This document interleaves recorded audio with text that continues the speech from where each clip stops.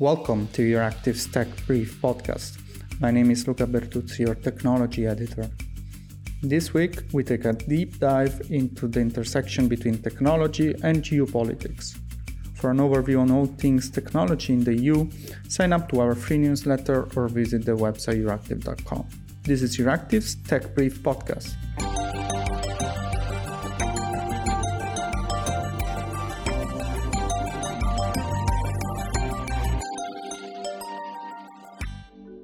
This episode is powered by Google. Recent research found that digital solutions help enable nearly a quarter of the emission reductions necessary to achieve a net zero economy in Europe. For over 20 years, Google has been investing in making our operations and communities more sustainable. And we are committed to helping everyone to move from pledges to progress. Today, I'm joined by Fredrik Eriksson, the director of the European Centre for International Political Economy. Hello, Fredrik. Hello, good morning. How are you? I'm good. Thank you for asking. So we are here to talk about technology and how it's playing an increasing role in this shifting geopolitical context. And perhaps the primary example of that is the war Russia is waging on Ukraine. We are seeing policymakers in the West sort of scrambling to target dual-use technology in their sanctions against Russia. But I guess that the big question mark and what we see also in this sanction list is that basically everything can become dual-use. I mean, we are seeing Russia taking semiconductors out of refrigerators to put them into rockets. So in this context where basically every technology can be employed for military purposes, what role can have economic sanctions and how effective do you think they have been so far in crippling the Russian war effort? I think it's perfectly obvious that there are strong economic effects that come from sanctions, not just by Europe, but by many other countries around the world. We can see it in the overall economic performance of the Russian economy, and of course we can see it in the declining access that not just the Russian military or the Russian state has, but sort of problem for Russian companies, for Russian citizens to access the type of goods and services that are now sort of necessary to live sort of within question mark, a normal type of life.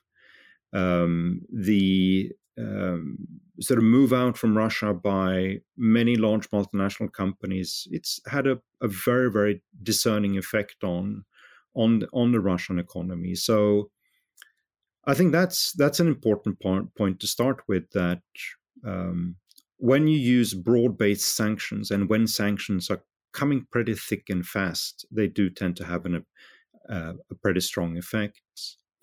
You're absolutely right to say that if we think through the modern economy and what modern goods and modern services look like, we can see that the content in them is charged with a lot of different technologies that, of course, have dual uses. You mentioned chips and how chips that can be put into a refrigerator can also be used for military equipment. And we're now seeing the Russian military scrambling for different type of technology inputs in order to be able to restock and to avoid equipment depletion of the kind that we've started to see. But I think the broader point here, which extends beyond the Russian war right now, is that we are moving into territory where it's just very difficult to uphold an old style sort of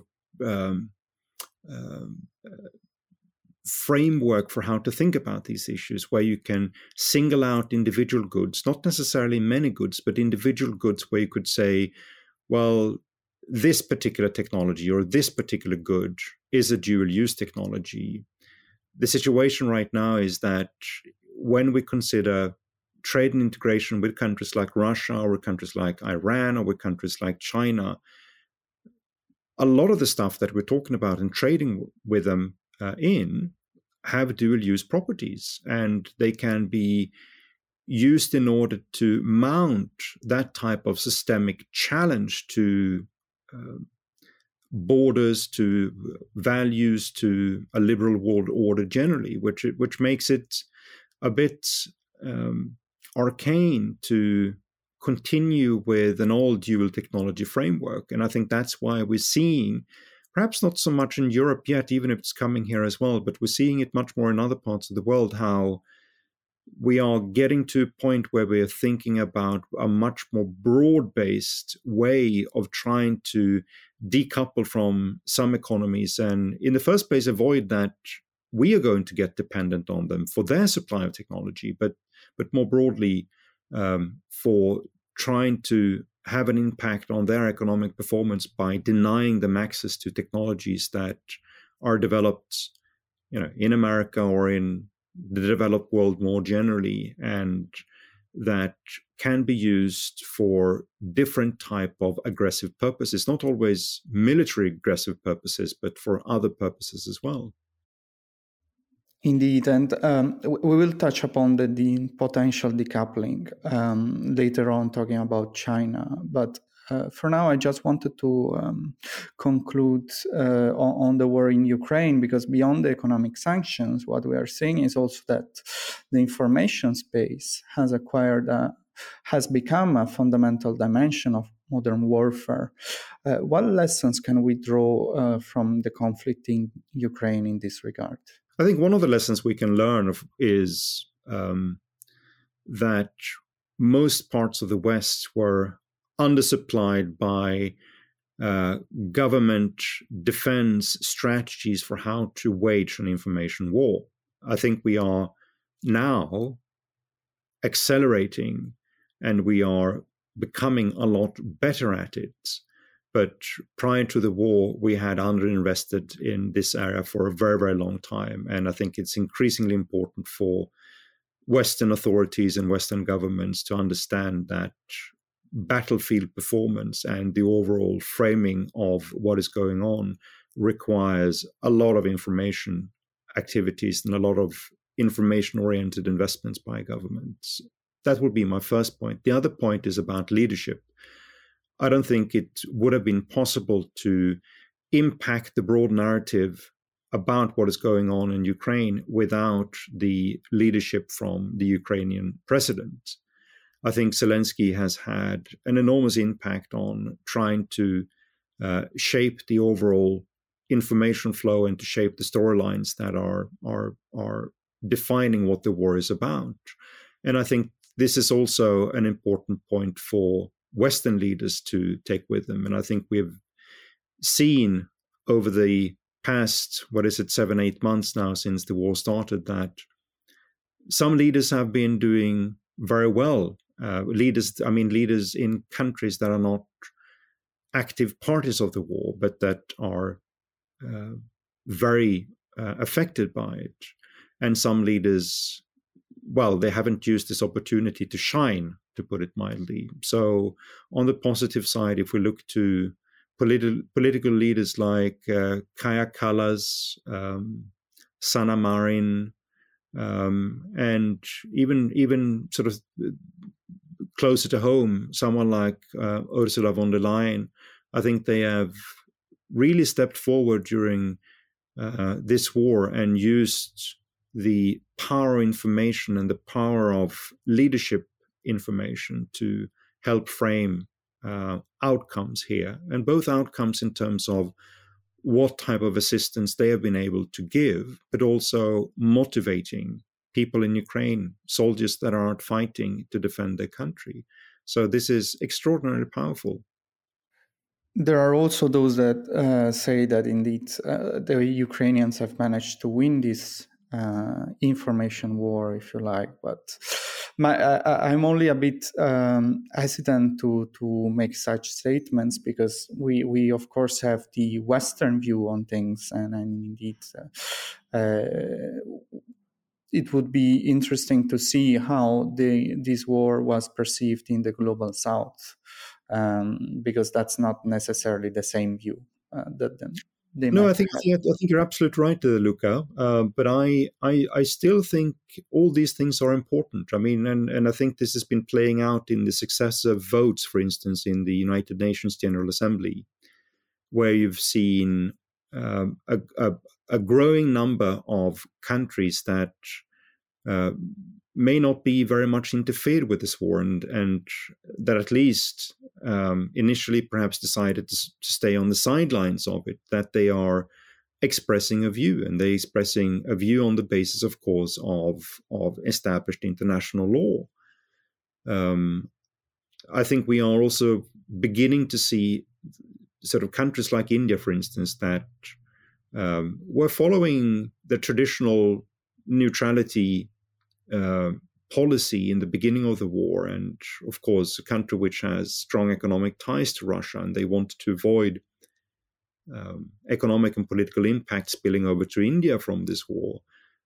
But even there, you're beginning to see, not just on the political side, but also in media and the general conversations of Indians that takes an interest in this view, that views are beginning to shape or change. And this is partly a consequence of leadership in other countries, that they have been clear. They have insisting on the key points, which are more about international law than about anything else. And I think that message is now reflected in more parts of the world than we probably would have thought when this war began. Moving on, I would like to take a look at critical infrastructure now, because this has become a hot topic following the sabotage of Nord Stream. And all of a sudden, Europe realized this infrastructure, especially the marine one, is very vulnerable, and it lacks the capacity to protect it or to repair it in case of disruption. Now we have heard Commission President von der Leyen announcing a plan on how to ensure more resilience, but it has already been criticized for not being close to enough. We are seeing France, that it's of course Europe's most important country in terms of military capacity, that is now investing in deep sea military equipment. So last week, We Are Euractiv reported of a submarine cable that is being considered to connect Europe to Asia via Alaska, so avoiding the Suez Channel. What is your view on this discussion, and how much of a risk is this deep water infrastructure?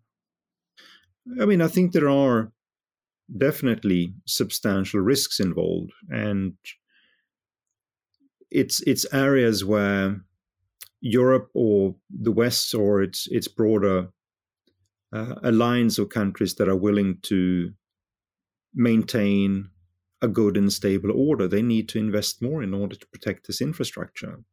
I think it's yet again one of many issues that have been neglected, if not dismissed, for decades, because of sort of false impressions that we were gradually moving to a point when military conflict was something for the history books than something for our world right now. We can see that very clearly in the Baltic Sea, where the Nord Stream attacks happened. It's an area which has been strategically and militarily subject to underinvestments for a long time, partly because many of the governments in that area have depleted their military capabilities and gradually just lowered what type of protective standards that it can offer when it comes to the broader framework of security, including, of course, critical infrastructure. So, but I think this is now changing. Most of the governments are beginning to understand how serious the situation is and how fast they now need to change course in order to improve protective capacities. I think this is also what coming out not just from France but from other governments as well when it comes to protecting undersea data cables. We can see it also when it comes to the willingness to start to diversify data connectivity. I think this is something which informs quite a lot of the thinking right now, both on the corporate side and on government side when it comes to satellites and the need to create a much better foundations for our capacity to use satellite communications in a better way than we are doing. But all of that, of course, is things that are going to take time to play out. And what we have right now is an immediate threat, which is on connectivity, and that it's, I wouldn't say likely, but it's a very serious risk that escalation scenarios for this war and the way that Europe is gradually going to be dragged into it will come through attacks on critical infrastructure like the undersea cables. I would like to pick up on what you said on satellites, because indeed what we are seeing with the war in Ukraine and Musk's whining about Starlinks shows the dependency on private actors, and it will most likely give a boost to Breton's pet project on satellite secure connectivity. But I think this is really an example of how Europe is trying to become technologically independent. At the same time, it's putting on the table very few resources to do that, because member states are not willing to invest. I believe France alone is investing more than the entire EU in satellite capacity, for example. At the same time, the war in Ukraine has shown how much we are still reliant on the United States and NATO more broadly for our security. So do you think that the invasion of Ukraine will change the European approach to technological sovereignty in one sense or the other? I mean, I think it is, and I think it's already happening, but I don't think it's playing out in the way that Breton and many others think, who are more sort of ideologically convinced that the pathway to technological sovereignty is going to go through industrial policy and to go through trying to cut our dependence on others. I mean, what we're seeing right now is a pretty significant increase both in corporate investments and corporate M&As in the satellite sector. And this is a recognition that we need collaboration across borders in order to build a capacity to provide for this technology in a competitive way at prices that is going to make things work. I think sort of the overall framing of the issue about needing to cut the dependence on America because of, Elon Musk or because of Amazon, I think this is not reflected in what you're hearing from neither the French companies or the Luxembourg companies or the British companies or other companies that are involved in this, because what they are looking at is much more about building scale, building a supply chain structure, building input capacities, which is going to enable production in Europe and development in Europe to become more competitive in the future. And that's why we're seeing this wave of consolidation in the sector, which is usually cross-border consolidation. We have a French company who is now trying to merge with a British company. We have a sort of a British-European American consolidation happening as well. So the way forward here is most likely going to be through a lot more cross-border interactions between governments that you can rely on, rather than to think through that we in Europe need to be capable to do all our things on our own, because that's not going to be a sustainable future for these companies. Moving on, I wanted to talk with you about China, because we have seen the 20th National Congress of the Chinese Communist Party this week, with President Xi restating that China wants to unify with Taiwan in the near future. So most observers expect an escalation in the South China Sea. How do you think this tension with the West around Taiwan will play out in terms of digital policy from the Chinese side, and what impact can we expect in terms of technology? I mean, generally, we are seeing a type of technology decoupling beginning to shape up in the East Asian area right now. I think this is going to accelerate quite a lot in the future. So Taiwanese-Chinese technology exchange is going to decelerate a lot more than we've seen happening so far. It's probably going to be assisted by actions that are taken by Europe and America as well, which is going to make it a lot more difficult to have strong sort of connections on technology sharing, on technology diffusion that includes China. What we've seen on semiconductors in the last week from America, I think, is just one example of things that are going to come.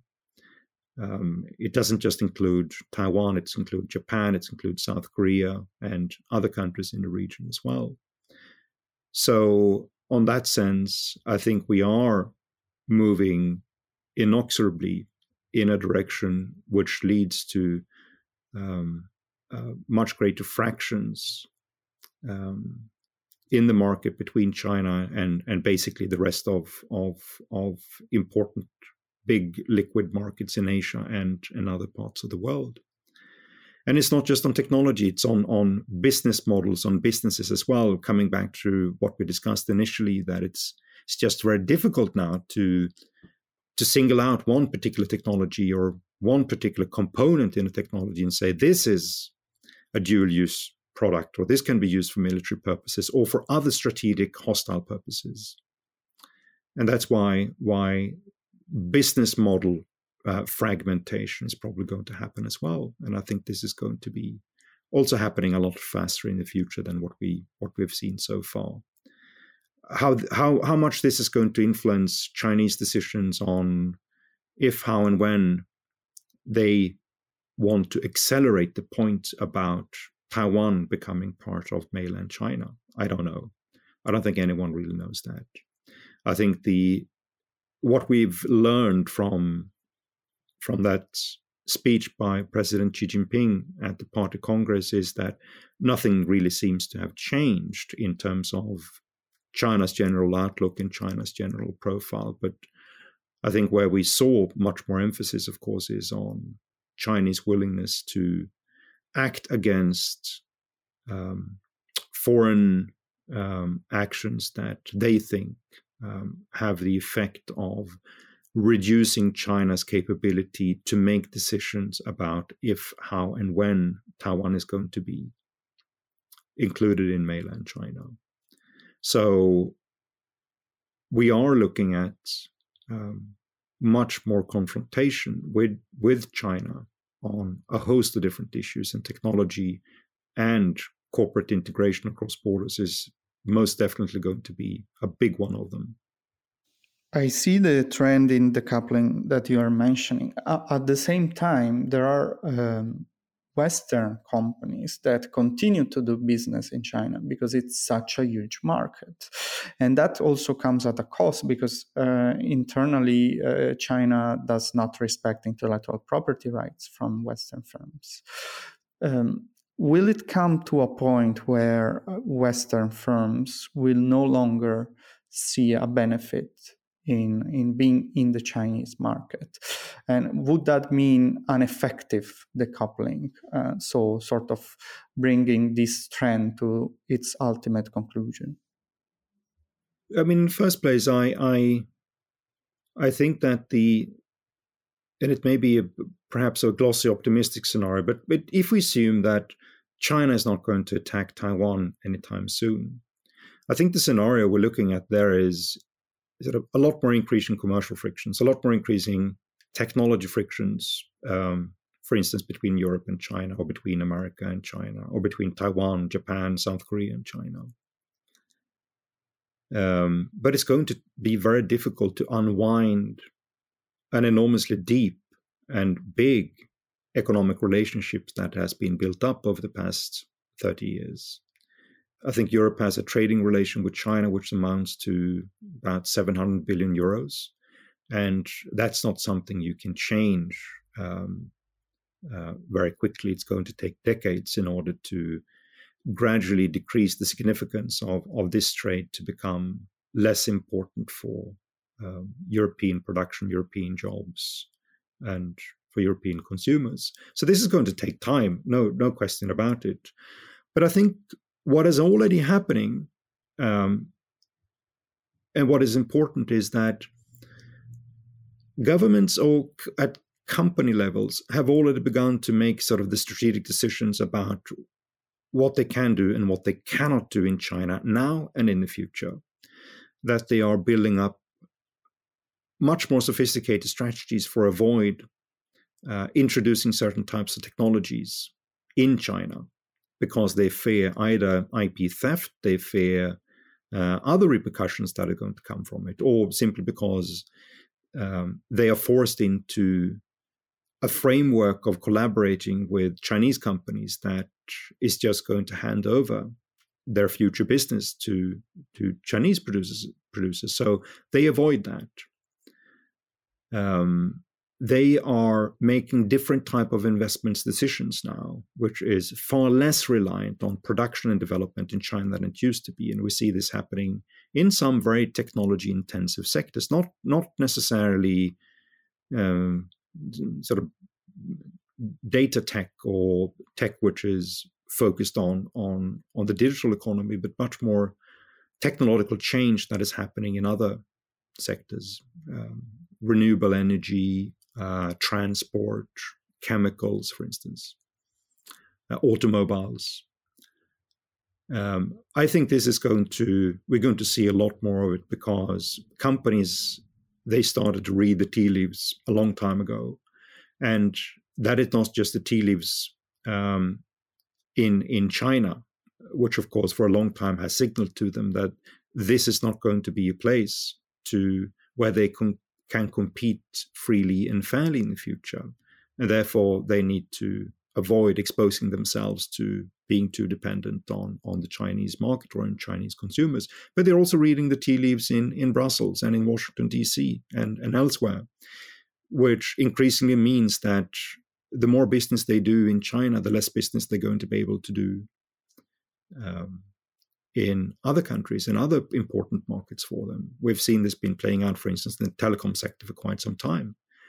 And I think it's just going to accelerate, and it's going to accelerate even more if we sort of make the realistic assumption that rates of growth and rates of economic dynamism that we've seen during the COVID years in China will probably remain in the future, which means that market growth and sales growth, they are not going to be as impressive in China as they have been in the past. I know sort of a lot of corporate leaders who have been highly skeptic about their business in China for quite some time, but it's just been too irresistible to avoid it, because that has been the place where they've been making money, where sales has been good and sales growth has been good, even if the general political conditions for operating there has worsened. But this has started to change as well, and we see that already in corporate strategies.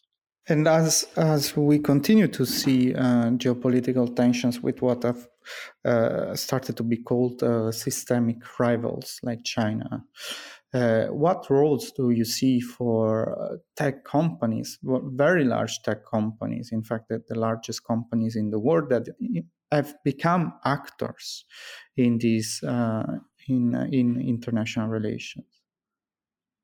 Yeah, and I mean they are in a difficult position, especially if you take many of the companies that are not just reliant on customers in a country like China, but they're reliant on inputs and components that are being produced there.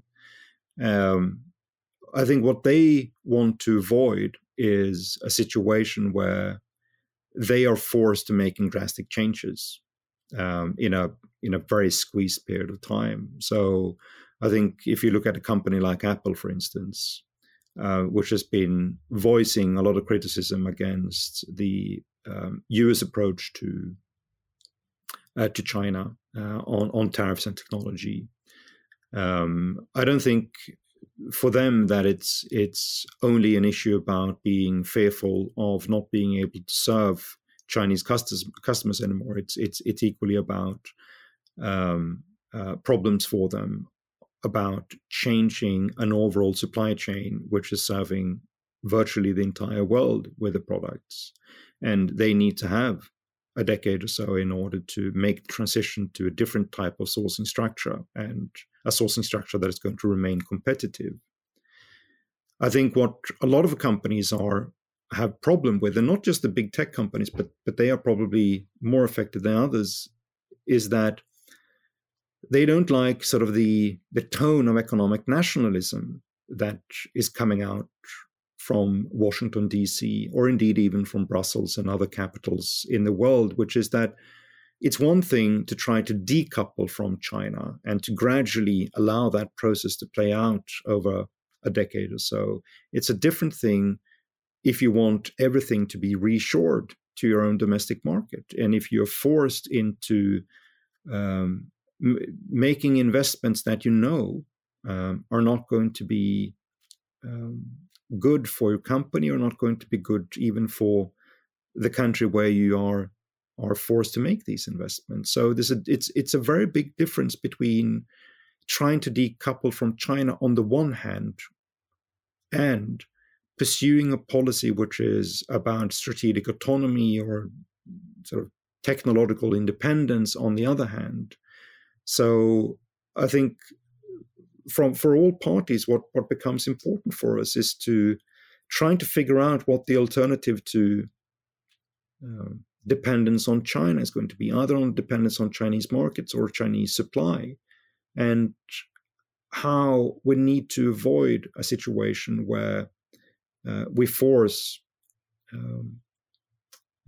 production patterns of companies where they need to make a lot of their products inside one country, rather than being able to use an effective structure of supply and value chain integration, which would include a lot more production in other parts of the world. So rather than reallocating production from China to America, it's much more important to reallocate production from China to other countries that can be host to investments by American firms, for instance. And I think the same logic should apply when Europe think about this issue, which is the important thing here is not to concentrate everything to Europe or to even incentivize a lot more reshoring to Europe. What is important here is that we avoid dependence on countries that are or may become very hostile to us.